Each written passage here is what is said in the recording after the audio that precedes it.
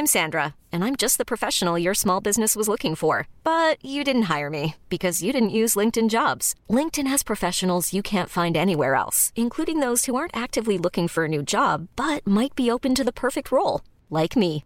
In a given month, over 70% of LinkedIn users don't visit other leading job sites. So if you're not looking on LinkedIn, you'll miss out on great candidates like Sandra. Start hiring professionals like a professional. Post your free job on linkedin.com/achieve today. There's never been a faster or easier way to start your weight loss journey than with PlushCare. PlushCare accepts most insurance plans and gives you online access to board-certified physicians who can prescribe FDA-approved weight loss medications like Wegovy and Zepbound for those who qualify. Take charge of your health and speak with a board-certified physician about a weight loss plan that's right for you. Get started today at plushcare.com/weight loss. That's plushcare.com/weight loss. plushcare.com/weight loss. One quick message before I start the show. You can find all the links and resources for this episode by visiting the show notes on rickyrichards.com. If you enjoyed this episode, do consider subscribing on iTunes or Stitcher. And if you're feeling particularly generous, you can help me to grow the show by leaving a review on iTunes. For anyone who does subscribe, review or share, thank you. I appreciate it. Now let's get into the show. Welcome to Ricky Richards Represents, the show where I talk tips for success with leading figures of creativity and innovation.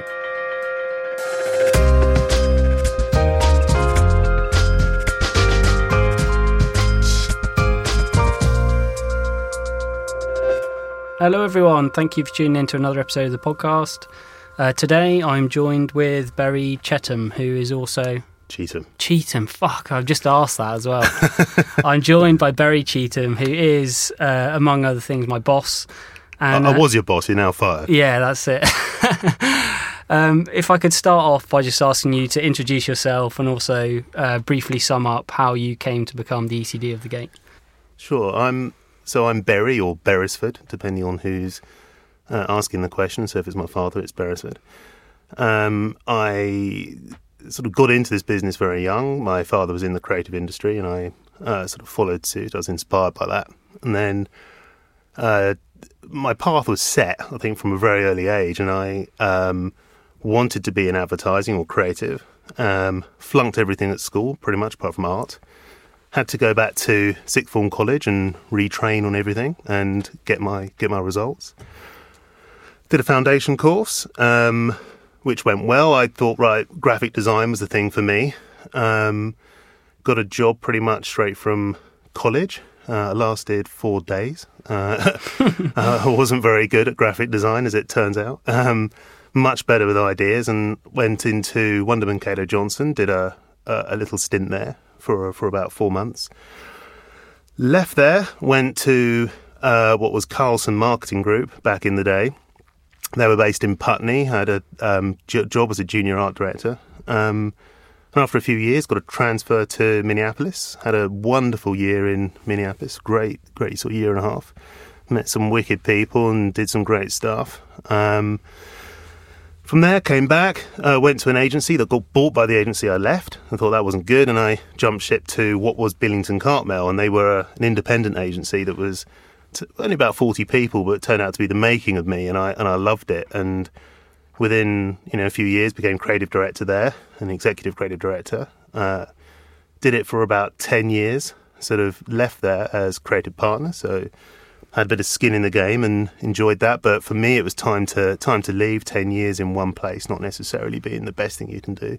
Although, Ricky, I'm going to keep you for 10 years. And you, Ollie. And left there wanting to go on the global stage, which I promptly did, and got a job at what was ARC, and still is ARC, but it's sort of rebranded as Lear Burnett. And I did that for 4 years, did an amazing amount of travel and got to work on some big global brands, which is what I always wanted to do.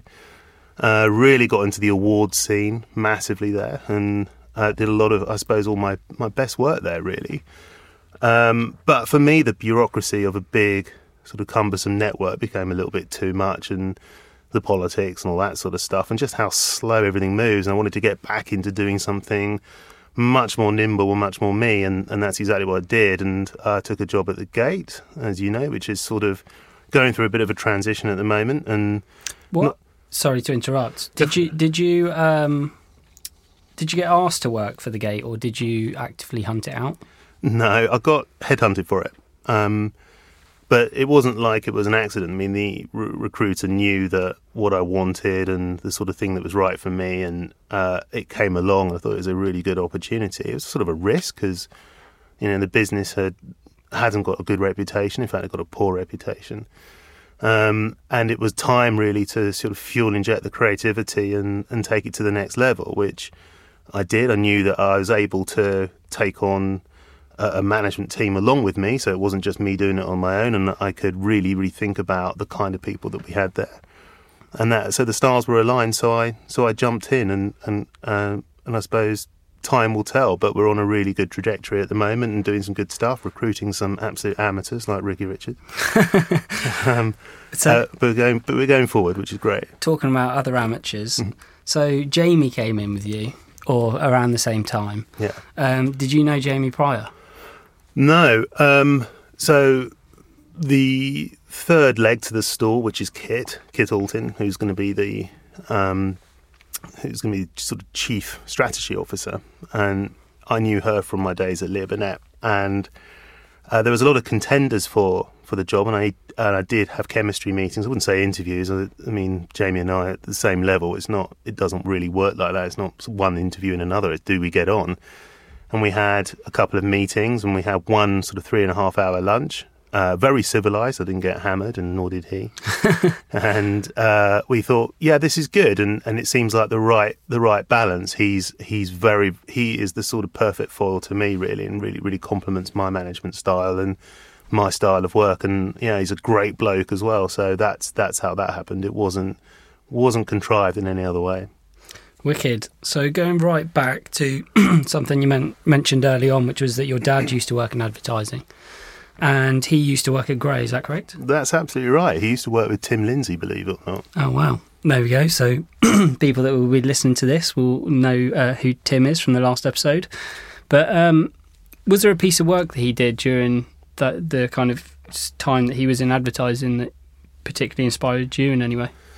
No, not one thing in particular. He first took me into an ad agency. I couldn't have been more than about 3 or 4, and that was, if you look at the last season of Mad Men, that's what offices would have looked like then. It was the sort of mid to late 70s, and I walked into this environment, and sort of not much bigger than the little sound booth that we're in now, and it was I was sort of dumped on a visualizer's desk basically, and he it was wall to wall magic markers, and the place sort of stunk of magic markers, but there was colour everywhere, paper everywhere. It felt like chaos, and I just loved it from there on in. So it wasn't really the work, although plenty of times I'd be sitting in front of the TV with him, and he'd look up from his book or look up from what he's doing and say, one of ours, it's one of ours. And in particular, I think that this is either when he was a planner or this is when he moved over to British Telecom. He became marketing director of British Telecom. And he did a campaign about talking animals. And so it was an anthropomorphic campaign that had different types of animals sort of serenading each other and what have you. And I remember distinctly this one with the 2 camels that were singing Are You Lonesome Tonight? And that really struck a chord with me. And I watched it shortly before coming down here to sort of reacquaint myself. I think it was 1985. So it's going back a bit. But what's interesting is that was nearly 30 years before meerkats and various other animals and creatures in ads and all that sort of stuff. So it was more about the environment. There's also his obsession with media. On a Sunday, for example, he'd read the Sunday Times, the News of the World, the Observer and the Express. And the only reason I know those titles is because he made me memorise them before I went out and bought them for him. And then you stick them in front of him, and that's sort of what he would consume throughout the day. So there was that. And he's also of the era of John Hegarty, who he knows. Of course, knows Tim very well. So he's worked with some iconic people. Incidentally, he's never introduced me to any of these people. I found them for myself or whatever. But so is he still in the game? No, not at all. He went client side, probably in his late 30s, early 40s, and had a very successful career within marketing and marketing departments and things. And then he has irons in fires doing various things and makes some money somehow, but he's certainly not in advertising. He hears about it through me and for what I'm doing, but not at but not in an agency or anything. I don't think they'd have him. Right. So moving on to kind of the actual agency environment and the team and your leadership and all that kind of stuff. You once described your job as herding cats, and I just wondered if you could explain what you meant by that. Yeah, when I was at Billington Cartmel, we had a very successful run, and I think at its peak there was about 60 odd people in the creative department. And if you think that many creative departments these days in the big agencies, the M&C Saatchis, for example, they're run by people like Justin Tyndall and my wife, Jules. They look after an agency that has a creative department around sort of 50 or 60 people. So they are big agencies. And I was probably in my early 30s, mid 30s, and I think that the reason it was like herding cats more than anything is that I didn't really know what I was doing. I was making it up as I go along, and to a certain extent I still do that. But so there was dozens of people, and many of the people I recruited, I had a real policy about investing in youth, and I still do. So I went to see lots of universities, and that's how I got new talent in. I just wanted to have fresh talent in, but also talent that wasn't too much more senior than me and could probably see the fault in my ways, the error of my ways. So about 30% of the department were graduates, probably under about 25, and 25-year-olds are like they're like herding cats. They do what they want to do, and it's difficult to manage. And it wasn't a very structured environment. And even to this day, I don't like creative departments that feel very structured and linear. I want them to be organic, and I want people to find creativity in everything that they do. And I think that environment is what creates a certain amount of chaos, which is hence what it's like herding cats, but it's also what it's like to generate great work. Going back to you talking about kind of reaching out to graduates and that kind of thing, when in the few experiences I've had kind of going to visit universities, I seem to find that whilst graduates seem to think they're very original and different, that actually they're very similar in lots of respects, and that their ideas are quite similar, and they miss out a ton of considerations, which obviously not everyone has to learn the hard way, I guess. But I don't necessarily know if that lends itself to graduates being the most creative. And I was interested to get your opinion on that. Yeah, I think you're right to a certain degree, but probably being a bit harsh, slightly melodramatic in some respects. In that, when you go into a university or a college, and they're all of a certain age, generally speaking, and with that there's a certain sphere of influence and inspiration for many of these people. So a lot of the work is slightly ubiquitous. It all feels a bit samey. They've all got the same sort of approach. But in any of these environments, there is always the odd outlier and the odd person that really rises to the top and rises to the challenge. And it might not necessarily be through their work. It's through their energy or through their enthusiasm, their passion, their attitude. And it's those people that I think you identify as the ones they're the ones that are going to go far. So when I go off and do a talk, there's always 5 or 6 that will contact me prior or afterwards and say that was good, or I was inspired, or maybe not, or could you give me a job, or could you look at my work? They're the ones that you think, yeah, there's something about you because you've got that spirit. And I might come on to this later, but I talk about the sort of people that I want to work with, and they're the people that have a really good balance of the right attitude and the right sort of talent. Too much talent and not enough of the good attitude is a problem. Or if it's all bad attitude and little talent, don't want to know. So in answer to your question, I think you're slightly harsh, but I don't think it's a bad thing. I think it's just natural. Some people will rise to the top. There's no difference between that and if you go into a youth academy at a football club or a rugby club, you'll see the ones that are going to make it. I think pulling out just one tiny little part in that, which I think is really interesting, which is this idea of actually following up with speakers, because the amount of times that people follow up with you and they tend to be the ones that you form some form of relationship with, that you would, try and push them in the right direction, yet the amount of people that actually do, it tends to be a tiny fraction. So just for anyone that's listening, I think it's, if you're in that part of your career where you're trying to reach out to people, or you should be doing so, but you feel reluctant to, basically people behind the facade of their big ivory castle or whatever are actually really approachable and still go for a coffee every morning and all that kind of thing. Yeah, you know what, I want to talk into that, is I think you've got the best intentions. I think some people don't do enough of that. I think people forget where they come from, and they forget that once somebody took a chance on them, and that's exactly what I got. I got a lucky break because somebody believed in me. I wasn't good. You know, I worked really, really hard, and that person sort of took a flyer and said, well, we'll give him a chance, see how he gets on, and I got onto the road and I was successful because someone believed in me. But I don't think there's enough people investing in youth and just taking the time. And I know we make the excuse we're all busy, etc., but it doesn't take much to return an email. I return pretty much every email I'm ever sent. You talk about this, your philosophy of creative departments being like an ideas democracy. And I just thought it would be nice if you could explore that a little bit. Yeah, I think first up, I try not to have a creative department. I try to have a creative collective. So there's a bunch of people that are all similar-minded and want to do great stuff. What I believe in passionately is a creative agency. So I think it's incumbent not on one single department to come up with all the answers. I think great ideas and great answers can come from anywhere in the business, and that could be the person that's front of house sitting on reception, or it could be some account handler, it could be planners, it could be anybody. So that's what I try to instill in agencies I work with, that we're a creative company, not a creative department, and there's I think a profound difference.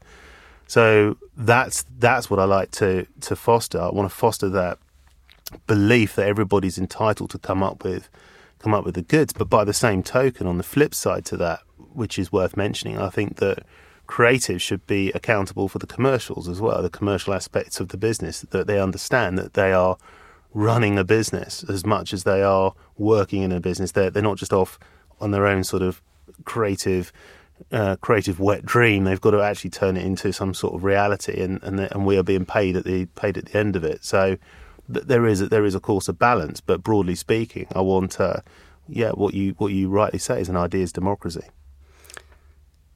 Slightly going off topic a little bit, but something that I just was curious to know, because in the numerous creative departments I've worked in, there's never ever been somebody who's come up to me and informed me of kind of new opportunities that are emerging within, say, digital media, or even kind of media outside of that. So even if it's billboards, it might be, for example, I once got told that if a campaign's pulled last minute, that you can sometimes fill spaces for much cheaper, which may seem like a really trivial thing, but there might be an opportunity there. And there's some kind of names within the marketing, tech, advertising space, people like Gary Vaynerchuk, who have kind of made their success off of the back of this kind of underpaid media. And whose role do you think that is within an agency to kind of inform everyone of these opportunities? Good question. I don't think there's a sort of a role that's dedicated to doing that. I think there's a sort of saying in some sort of business philosophy that if not you, then who? So if it's not you that's coming up with the entrepreneurial ideas and spotting opportunities, then who does? So my advice on that is not to wait for the opportunity or wait for someone to tell you, is to find out, and then be the ambassador of this idea and bring it into the agency. Hey, and say, guys, we should be doing this. But there is very few amongst us, particularly in a leadership point of view, that would shun that attitude and that energy and that entrepreneurial spirit. We want people to be bringing new ideas to us and new opportunities. So, yeah, I totally would support and actively encourage anybody to come up with, be that person. I mean, that person doesn't necessarily exist. And don't forget, you're in an environment where we're cutting back. Clients want more stuff, generally speaking, for a lot less money. So big fatty agencies with those sorts of departments that can invest in new stuff, innovation, just willy-nilly is rare. You've got to be able to pay for it. It's got to be financed in some way. So if you're the person finding these sorts of things, A, you'll go far, but B, you'll take your agency very far as well. So it's incumbent on you, not necessarily the agency, I think, to find these ideas and these sort of new modes of communication. again, taking a slight tangent, but if you could talk about, so there's two kind of questions I've got left with regards to team, and it's what do you look for in creatives is one, but maybe we could combine that with this idea of 3 people that you've kind of worked with in your career, and what are the characteristics that of these people in particular that you've admired, people, role models, I guess. Well, I suppose I can sort of simultaneously answer the pair of those questions through the sort of 3 people that I'd have in mind. The first person wasn't called Russell Kane when I started working with him, but he's a comedian. He's very famous, but a load of people know him. His background wasn't traditional advertising. He came from, I think he was actually a Rolex salesman or something before he came to advertising, and he just had the gift of the gab and was a remarkable writer. He was absolutely prolific with ideas and had abundance of energy. And I'd say that, he did give a shit. He mucked about an awful lot, but I could probably tie him down to about 40 minutes a day where he would do some work. And in that 40 minutes, I'm ashamed to say it was better than I could do in 4 days. He was just probably one of the rare people I've worked with I would call a genius. He was, and is, just something else. And if you look at him, look at his act, he's full of insight. And that's the thing that separates, I think, great creatives from just good creatives or average creatives. Great insight, and just wonderful execution, and just his observation, I think, was just a joy. So he made my life miserable in terms of how hard I'd have to work for those hours and hours a day that I'd have to motivate him to do something. But my God, when he did it, he really delivered. So he was something else. Another guy I massively admire is a guy called James Kirkham, and James was the founder of Holler. So when he was in his sort of mid-20s, he founded Holler along with Will Pine, which is basically one of the first sort of pioneering social media agencies. So, even now he's probably only 40, young, had a lot of swagger about him, a lot of confidence, oozed confidence, but was bloody good. And again, his vocabulary and the way he would look at the world was just brilliant. But what was awesome about him is that he could have been a wanker, and he wasn't. He never was, and he brought people along with him. And on the joyous moments I've worked with him, which wasn't nearly enough in my sort of 4 years that I worked in the same business as him. He's now moved over to Copper 90 and is a big player there. But before that, in those 4 years I worked with him, he was astonishing. His speed of thought was amazing, his showmanship, but above all, it was his contribution to culture. He created the culture within Holler along with Will, but he was the man that people went to, and he was a really, really good leader, massively into diversity, massive supporter of youth, and just an all-round good guy. So people loved him. And I think the third person that was who is the biggest influence probably on me is Jules, my wife, Julia Cheetham. So her pedigree was BBH, VCCP, now M&C Saatchi. So she's no schmuck. She runs enormous creative departments, which are incredibly complex things to run, and she gets through brilliant work, sometimes against very difficult people. Justin Tyndall, for example, is probably not the easiest person to work with. He's a god in his own right, but fucking hell, he's hard work. But she is really good. She doesn't take any shit, but she treats people really, really well, whether they are upwards to her or senior to her, or downward, working, reporting upwards or reporting downwards. She's brilliant with the pair of those sorts of people. So I admire her massively, and I don't know how she keeps the energy up, but she manages to do that. She's firm but fair in every dealing that she does with everybody. So that sort of sums up kind of the people I'm after. So it's definitely people that have talent, but it's about the attitude as well. If they are attitudinally right, I will work with them. As I'm sure you know, I have a big sort of neon sign above the door that says "No arseholes," and I hate people that are divas and just are really bad for culture. And likewise, if clients are like that, I was asked a question recently: what sort of clients do you want in the agency? And I said, nice ones. I don't like arseholes. I think that the best work is done with really good people that happen to be really nice people as well. Nice. God, I got so sucked into that. I was supposed to know what I'm talking about next, and I had no idea. I don't know what I'm talking about next with you. I can tell you what's a good little segue is the fact that you've kind of won 150 design awards, and you briefly talked there about Jules, your wife, kind of getting ideas through. So you yourself obviously have been in countless client meetings and have somehow got enough ideas through that are worth as many awards as you've won. Yeah. What is kind of the secret to actually convincing clients to run with Brave work? I think the first thing is convince yourself that it is not all down to you. So although it says on my website, it says in other areas that I've won 150 awards, the truth is we've won 150 awards. It's very rare that it's my individual piece of brilliance or whatever that's won an award. Is about a team thing, and in the team thing, I definitely include client. I come from an era sort of 20 years ago when I started in this business that clients rarely creatives rarely got in front of clients. And they were seen as quite scary. So only very few creatives ever went to see them, and usually it was the creative director. So I was young and going to see clients, and I quickly cottoned on that clients buy from the people that generate the ideas. They just do, and they have a bit of a faith in them. So all the best work I've ever done has been where I've had a relationship with the client, and all relationships are built on trust, obviously, and they trusted me and my judgment, and we got some really, really good stuff away over the years. So that's what it's about. It's about not just being brilliant, because you will work with brilliant people, and there'll always be people better than yourself.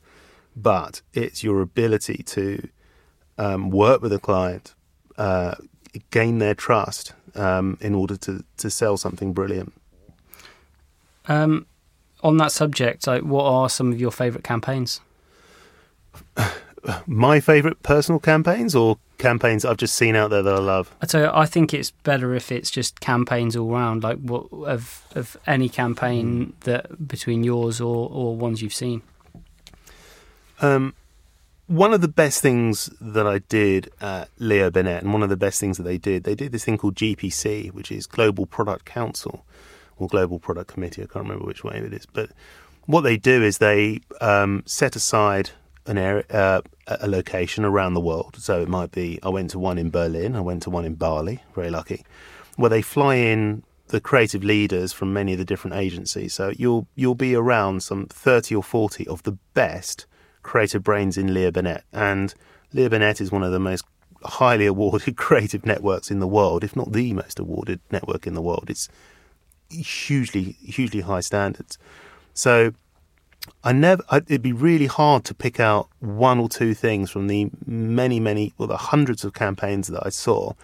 But the level of craft, the level of thinking was always just such a notch above, or a league above anything that I was doing, or anything that I do now. I'm sad to say, but what struck me more than anything is that the work that I liked the best was an act rather than an ad, and that sounds a bit slogany, but it's true, and it's something that Leo Burnett passionately believed as well, that acts were better than ads. There's this amazing thing that they did in Paris where they demonstrated this. It's called Heat is Life, and they demonstrated the power of heat by making a sort of, I think it was a sort of a giant fish tank. It was in a mountainous scene, so it was cut, snow everywhere, so it was freezing. Snow, wind, gales, etc. And in this tank they built a little heater, and they turned the heater on, and then things started to thaw, and then seeds started to grow, butterflies hatched from cocoons, etc. It's just a wonderful, wonderful idea. Really, really simple. Heat is life. But what it was, it's not just a lovely film. It was something you could see, something you could witness, something you could feel and touch. And I think that those are the campaigns that resonate me with the most. So, of my work, I love things that are useful to people in some way. So, I'll give you one example. For the RNLI, we printed about 20,000 glasses that were placed in positions of sort of like rivers and coastal areas where people were losing their lives. So young men get pissed, drink 5 or 6 pints of Stella, then jump in the river and wonder why they die of cold water shock. So we could have made an ad about that. We could have done some TV. We could have made some posters, but it wouldn't have changed behaviour because people are unlikely to see it and unlikely to believe in it, engage with it, and also they just didn't have the money or the media reach. But just a very simple idea: print these messages onto glasses so that people can take the time as they're sort of sipping or gulping their pint to read real stories about people that died in the area where they're having a drink, and it made them think twice about jumping in. And then the other piece of work that I love from my own back catalogue is I Saw Your Willy from the NSPCC. And the reason why I like that, I still do talks about it to this day, but it was quite a brave thing for the client to do. It's about protecting children online. There was a lot of sexting going on a while back, so children taking pictures of their willies and what have you, and sending it to friends, and it was ending up online, which was horrific. Sounds innocent enough, and the film that we made was also a tool. So it became an online tool for parents to talk to their children and begin conversations. It became a tool for teachers, for police, or whatever, to have conversations with children. So it sort of bridged the gap between parents and kids in a way that you couldn't otherwise do. So it was a tool beyond just an ad or something. So a lot of my work, and you will see this over the course of the next few months and years and what have you, is very much driven towards being part of someone's life rather than sort of a peripheral thing that you just see. That was quite nice, and then you just forget about it. That's no use to anybody. Ryan Reynolds here from Mint Mobile. With the price of just about everything going up during inflation, we thought we'd bring our prices down. So to help us, we brought in a reverse auctioneer, which is apparently a thing. Mint Mobile Unlimited Premium Wireless. How to get 30, 30, bit to get 30, bit to get 20, 20, 20, bit to get 20, 20, bit to get 15, 15, 15, 15, just $15 a month? Sold! Give it a try at mintmobile.com/switch. $45 up front for 3 months plus taxes and fees. Promo rate for new customers for limited time. Unlimited more than 40 gigabytes per month. Slows full terms at mintmobile.com. There's never been a faster or easier way to start your weight loss journey than with PlushCare. PlushCare accepts most insurance plans and gives you online access to board-certified physicians who can prescribe FDA-approved weight loss medications like Wegovy and Zepbound for those who qualify. Take charge of your health and speak with a board-certified physician about a weight loss plan that's right for you. Get started today at plushcare.com/weight loss. That's plushcare.com/weight loss. plushcare.com/weight loss. Hiring for your small business? If you're not looking for professionals on LinkedIn, you're looking in the wrong place. That's like looking for your car keys in a fish tank. LinkedIn helps you hire professionals you can't find anywhere else, even those who aren't actively searching for a new job but might be open to the perfect role. In a given month, over 70% of LinkedIn users don't even visit other leading job sites. So start looking in the right place. With LinkedIn, you can hire professionals like a professional. Post your free job on linkedin.com/achieve today. So going on to that, actually, this idea in our industry that you want something that's original. And I always believe that your inputs affect your output. What is your technique, if you have one, for sourcing kind of original source inputs, inspiration? Well, I have a phrase. It's called "freedom to pursue magic," which again sounds really wanky and a bit of a slogan, but it's something I believe. It's just one of the things that I carry with me from the last sort of 10 years or so as a manager, if that's even more of a wanky word. But I believe that creatives shouldn't be coming up with the solutions at their desks.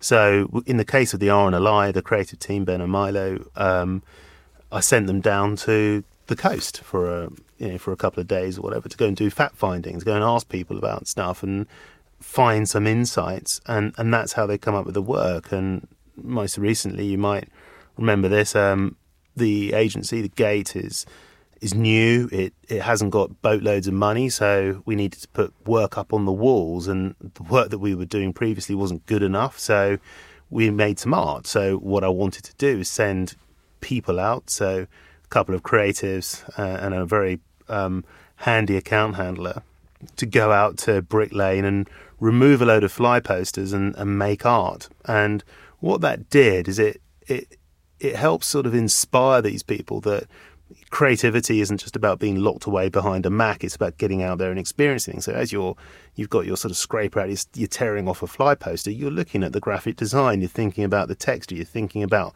was that a successful piece of communication that was ripped up or whatever? Then as you're pasting it back onto the canvas, you're starting to think creatively about stuff. So my belief, as I say, freedom to pursue magic is true. It's not about coming up with the answers stuck to your desk. It's getting out there and seeing stuff and doing things you otherwise wouldn't. So whether that's going to galleries, it could be anything, but it's not being about chained to your desk. So another subject around the kind of work, and if I was personally going to start an agency today, I believe that one of the rules that I would do is this idea that we don't buy media. And obviously as an integrated creative and media buying agency, do you think that's really naive to say that? And the reason for that, just to explain, is that the stuff that we actually consume that isn't being put in front of us by someone paying for it to be there feels like the stuff that people are actually getting to anyway, and that they're finding ways to avoid the paid stuff. Well, I mean, the glasses that I just talked about with the RNLI are a case in point, aren't they? They become useful as your advertising, as your creative, but it's a creative output, but it wasn't necessarily the media that you were asked to work with. In terms of it being naive, yes, in some ways. I think that, so if you work with a behemoth of a client like McDonald's, they buy their media 2 years in advance. That's how they get the best rate. That's how they get to the monopoly on TV and how they win the wars against other burger chains. They're always front of mind. So there is always a need to have a certain amount of media. There just is. But I wholeheartedly support anything that you would say about the importance of making your own media and making what you produce not being landfill, but being useful to you in some way, shape or form. So, yeah, I don't think if you were an agency that says, right, I'm going to set up to not have media whatsoever, I think it would look a little bit like you're untethered to reality. The reality is that there is always going to be a certain amount of media that's going to have to carry your message in some way, shape or form. So I would long for the day when that isn't the case and we could all get rich making brilliantly useful things to people. And in fact, that if you look at what the Gate's setting out to do, we're attempting to solve business problems for clients. So whatever the problem is, we come up with the right solution. It isn't, never mind what the problem is, but the answer is a 30-second TV ad. For us, that's never going to happen. Which is actually my next question, which is this idea that so far agencies in the past have, when it comes to getting a budget, they produce a single ad, and it feels like the start and end is determined by those 30 seconds or whatever. And I firmly believe that sequential content is, whilst you don't necessarily see your returns from day one where you don't have a following, that if you can come up with an idea that repeats itself over and over again, that you can build a trust with an audience and you can start to get you can start to get a rhythm, compound effect. That's the word I was looking for. Okay, I never would have got compound effect. No, you would never have got it. So just the idea that obviously you start with 5 and then 10, 20, 50, and by the end of it, you've got 500 people spreading the word and then thousands, and it builds and builds. Yeah. And I believe that can really kind of occur if you're starting from the base and building an audience over time, as opposed to just going for a 30-second hit and calling it a day. Yeah, it depends on, well, there's a factor that unites both of those approaches. So both of those approaches are categorically wrong if the work is rubbish. So if the work is brilliant and it's a big boom and a big bang, then it will get talked about and shared and it will become memorable. So WhatsApp from Budweiser is a really good example. It becomes part of popular culture. So you are, in effect, as an advertising person, creating culture, which is wonderful.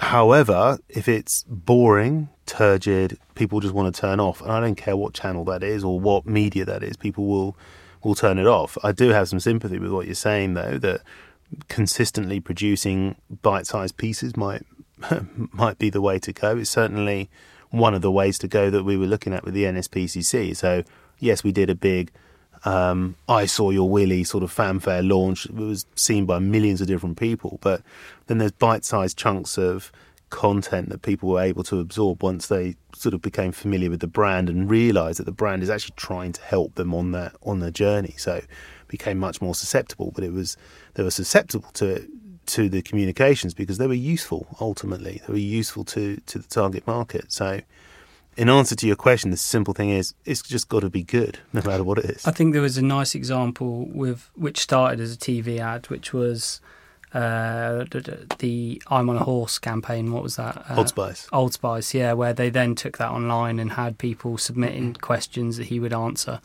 which obviously is slightly different. I'm talking about going from grassroots, which I guess probably works better for smaller brands and well-established brands, I guess. But anyway, yeah, moving on. On to, I'm curious to know what's the worst client meeting you've ever been in. Yeah, I've been in some bad client meetings, been in some meetings where you've left with a tail between your legs or slightly crestfallen, where you've presented a bunch of work where you're high-fiving outside first and thinking, we've nailed this, guys, and you go in and they think, actually you haven't, this is shit. So that's happened, but I think I'd like to look upon this as my worst ever client experience, and it's sort of related. I was working on a brand that shall remain nameless, but the spokespeople for this brand were Trini and Susanna. And so if you're not familiar with Trini and Susanna, they're the fashion, the fashion police. And I was called by the photographer, Uli Weber, a brilliant photographer, and he said, can you go and get Trini and Susanna? We're ready to shoot them, ready to put them on set. Now, I don't know whether you know Trini and Susanna, but if you do, then this sort of story will sort of resonate and also make your skin crawl. I knocked on the door and went in. Now, their makeup assistant and hairstylist at the time was Gok Wan. So if you're familiar with Gok Wan, he sort of followed the same path as Trini and Susanna, but he wasn't famous at that point. He was just sort of setting out, really. He was just a sort of stylist. Now, he was on his knees, and both Trini and Susanna were sitting there with their legs apart, their skirts pulled up, and he was giving them a haircut. And it was one of those things that you just can't unsee. And it was a little bit like, when you sort of get transfixed on a sort of a builder's crack as they're sort of bending, you just thought, I don't want to see that, but I'm sort of seeing it and my eyes can't take. But they were facing me. He was, he had his back to me, he had his clippers and clipping through their sort of foliage. And it was one of those things where you should have just opened the door, slammed it immediately and gone, they need 5 minutes. But it was open and I tried to get the words out, but I was so stunned. It was almost like shell shock. I couldn't quite unsee what I was seeing, and as a result, that's been the thing that sort of etched into my mind ever since. And I think that was the probably the worst experience I think I've ever had as a creative. So when you see Gok Wan, at least you can say he earned his stripes. He certainly did that. That's for sure. Our last question before I kind of get on some quickfire stuff, I think, and resources and that kind of thing. But I wondered if you could just lay out your aspiration for the Gate for the next 5 years and talk about your vision and why creative people, talented people should work there. Obviously, as one of the team, it'd be nice to to know that. Yeah, see where your vision is. I think hopefully I sold that to you long ago, Ricky, or else I'll be in real trouble. And so would you. Well. First up, I think it starts with the top, doesn't it? Now, have we got the right people in place to make this work? And our CEO, Jamie Elliott, comes from Mullen Lowe. He's got a wonderful reputation. Brilliant CEO. Great leader. Hard when he needs to be, firm when he needs to be, but he's very fair. He's known as being a bit of a good egg in this business, of course, which you need. It's an industry full of arseholes. He's one of the really good eggs. So that's important. So the chemistry between him and I. Then thirdly, really, really importantly, is our Chief Strategy Officer, Kit Alton. Now, she's brilliant. She's great at unlocking insights and brilliant with clients and writes incredible briefs and works brilliantly with creative people. So right at the top, you have the right management in there to sort of bring it forward.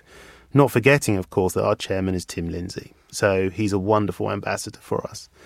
Makes a huge difference. So that's already good. The other thing that's good is that we have the backing of a group. So much as though we are in startup mode. Yes, the gate might have been going since 1996, but it's feeling a little bit like a startup, and that's exciting. That's when exciting things start to happen. It means you can take a chance on some stuff, and it means you can do some really, really good work on potentially quite small clients here and there. So there's some clients that your listeners would never have even heard of, but we're able to do good, brave stuff on it. We're able to try. And what we're doing is we're building the culture from the sort of almost from the top out. And I'll never say down, but from the top out. So people that believe in what we believe. We have a word for our culture, which we defined as boundless. There isn't many agencies in town that can summarize their culture in a single word, but we love that. And we love the fact that people are now unbound and unafraid to try new things. So we're getting the culture absolutely spot on. The culture is primed for success.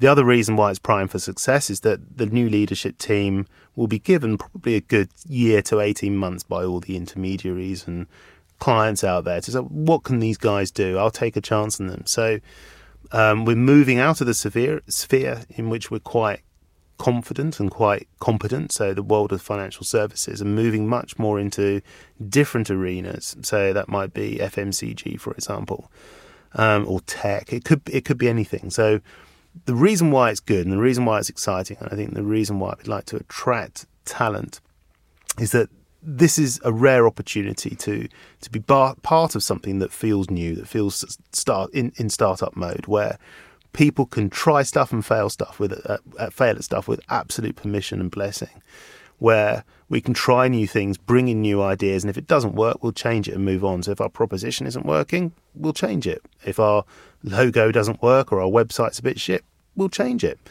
And that I think is good. And everybody has a role and everybody feels empowered to build this company. We're only 25 people. Jamie and I and Kit want to probably get it to about 80. That's what we think the ultimate sort of number will be. So for people joining now, they're joining something that's changing, that's growing, that's adapting and evolving every single day, every single week. Every single week, I think something changes, something new happens. And that, of course, generates its own excitement. So little things like painting the walls black in a couple of the meeting rooms and a couple of the areas out in creative, etc., where people can write, draw, dream, doodle to their heart's content. They can put stuff up on the wall, put willy drawings up there for all I care, as long as clients don't get too offended. But the idea of this sort of collaboration, the idea of this sort of melting pot of creativity, I think is hopefully inspiring to people. So I think we're absolutely primed for success, and we're starting a trajectory.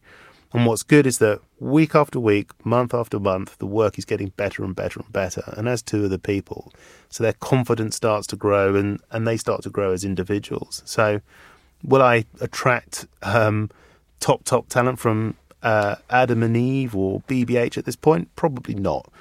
Will we in 2 years' time? I think so. Wicked. On that subject, I think we're actually going to start trying to get more creative teams or what they call interns in, stuff like that, aren't we? So maybe just as a throwaway, it's worth hitting us up if you're a creative team out there and you think you've got the goods. Definitely. Lastly, just some quick fires with regards to resources and stuff. Are there any books that you would recommend for aspiring creatives? Sure. I'm terrible with books in that I use it as an excuse too much. I'm dyslexic, so I've not consumed nearly enough literature as I should have done, particularly in someone in my privileged position. But there are 3 books that I've read that I love and I wish other people would read. The first one's Creativity Inc., and you probably had this before, but it's a great read by Ed Catmull, who was sort of the founding partner of Pixar, and he talks about the ups and downs. It's sort of biographical, sort of semi-biographical in some way. So it talks about his mistakes and also his unbelievable successes as well, and what drives him, his passion, etc. So there's an awful lot you can glean from that. Likewise, very American as well, but Hey Whipple Squeeze This by Luke Sullivan. So that was a very inspiring read. One of my creative directors at one point said, read this, and I read it over my holiday and I loved it, and I started to find myself quoting from these books.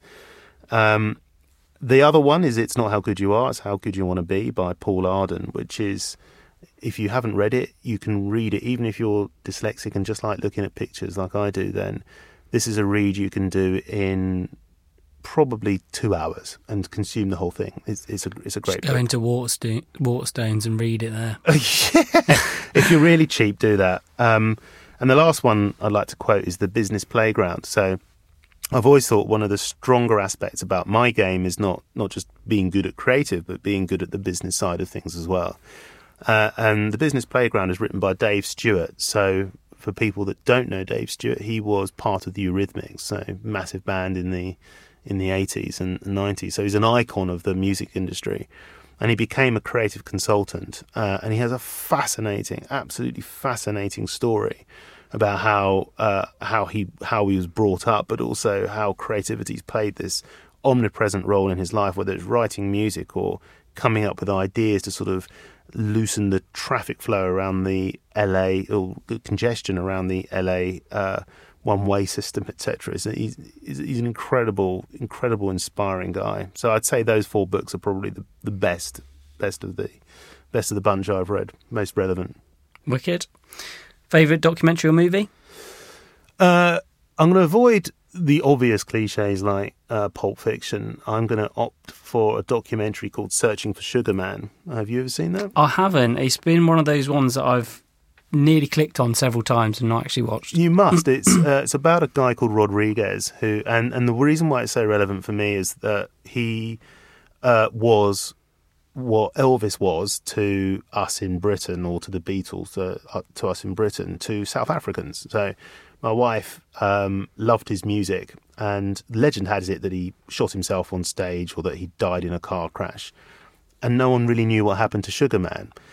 He was a huge success. He was a phenomenon in South Africa, without trying to give this away to you too much. But he was a bit like Bob Dylan in his writing's like Bob Dylan. His music is astonishing. So the rhythm of this film is beautiful anyway. The photography, the cinematography is gorgeous. The soundtrack is sensational. But the story and the storytelling is just unbelievable. And what was really good about watching this is that my wife had genuinely no idea what happened to Sugar Man. So if you don't want to know, turn off now, but I will quickly just tell you for your benefit, Ricky. But he was found sort of cleaning toilets in America. So he was very, really poor, humble. And 2 South African journalists tracked him down. They went to his record label, went everywhere to find him. They eventually found him, and he had this really humble background. And this is 30 years after he was successful in South Africa. And they said, you're Sugar Man, you're our hero, sort of thing. And he was like, you must have the wrong person. He said, no, genuinely. And they flew him to South Africa, where he is the equivalent of Elvis. He had no idea. He had absolutely no idea. This was apartheid era South Africa, so he would never have been welcome into the country in the first place. But of course, post-apartheid, came over and performed in front of an audience he was never expecting, this sellout theatre. And it's one of the most moving pieces of documentary I have ever seen. And it's wedded to some brilliant cinematography, some wonderful animation here and there. It is the art of storytelling. If I could make a film, it would be like that. I can see why you're good at selling in ideas. Oh, thank you. I'll finish up by just saying, what's a good place for people to reach you? Email. I very rarely don't answer emails, so email. So if you're smart, you'll jump onto the Gate website or whatever, or LinkedIn or whatever, and you'll find me. All right, wicked. And final question. Is there anything else you wanted to add, by the way, or are you good? No, we talked about something that people should go to now. What event? What's that one event that you should go and see? And I've got to say, you've got to go and see David Hockney if you haven't already at Tate Britain. So if you took all the Tim Lindsay's, John Hegarty's, Justin Tyndall's, Russell Ramsey's, all the icons of British advertising over the last sort of 60 years, you mashed them all into one person, there would still only be a fraction of David Hockney. His work and his prolificness and his entrepreneurship and his versatility are something else. I mean, the guy is just a god. I mean, he's incredible. So, regardless of whether you think you like him or not, go and see the work, because I think it will pick you up and it will inspire you to just get out a sketchbook, you know. And I think that what we don't do enough, and I've noticed you do this, which I'm really, really pleased about, is particularly the younger generation don't draw enough. They don't get out a sketchbook. They don't have a little notebook. And you look at all of his work, it all comes from something. He's always got that pen and pad next to him and mark making all the time. And that, I think, is deeply inspiring for anybody. So go and see the David Hockney will be the one thing I'd urge you to do. There we go. So final question. And this is where you get to give your speech that goes down in history. So, oh God. If you could give the world one piece of advice that would lead to a better and more meaningful life, what would it be? This is advice that I took when I was about 16. So when I was 16, after I'd flunked all of my GCSEs, etc., my mum said, "Right, you've got to go and get a holiday job. You're not sitting here." And I went to my local job centre, picked up one of the little flyers. Thought, right, that one earns the most money. I'll go and be a tyre fitter. And they said, "Do you want to be a tyre fitter?" And no. And they said, "Well, go to a local supermarket and go and stack shelves for the summer or whatever it is you want to do." Because that is exactly what you wanted to do. Right? That's exactly what I wanted to do. So I went along to the Tesco. That was the nearest supermarket from the job centre. And I walked around there. 16 years old, got a job, and there was an amazing store manager there called Nazmian. He was quite strict, quite sort of firm, but he had put the fear into some people because of that. And he grabbed me, age 16, and he said, "I'm going to give you 2 pieces of advice. Never ask anybody to do anything you wouldn't be prepared to do yourself, and never be afraid of a bit of hard work." And there's those 2 pieces of advice I've carried with me since I was 16. So I wager that the reason why I've been quite successful is not because I'm good, because it's simply not the case. It's because I've worked fucking hard to get to where I have, where I've got. And I think that those days, those sort of 6 years, believe it or not, I was at Tesco, sort of putting myself through university, of course, supported by my parents, but I had to earn some money. I didn't leave with a huge debt because I was earning money. So, Wednesday night, Thursday night, Friday night, and then all day Saturday, all day Sunday in a Tesco while I was at Croydon College.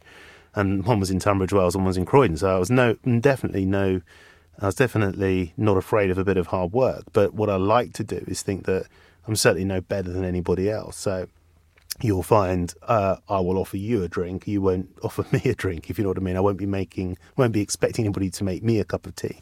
And that's how I like to treat people. So here's words of wisdom back in the day. So never be afraid of a bit of hard work, and never ask anybody to do something you wouldn't be prepared to do yourself, are those pieces of advice that I've cherished. And I think that the workplace would be a better place if everybody lived up to that. Thank you, Beri. I really, really, really appreciate you taking the time out to talk to me.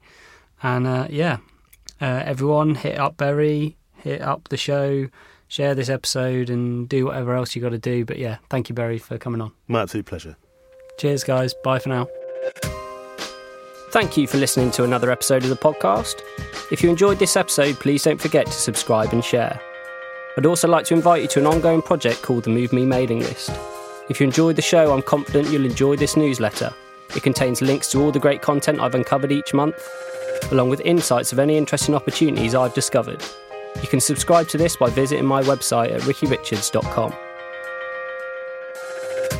A special thanks to Frankie Byrne and James Utting. They're the tech heads that make this show possible. The intro music was composed by Dom Stores Fox. And thanks again to Rhys Chapman for introing me to Lou and Lizette, the wonderful folks at Factory Studios in London, where this show is recorded. Finally, wherever you are in the world, I hope you have a great day and keep creating. Until next time, bye for now.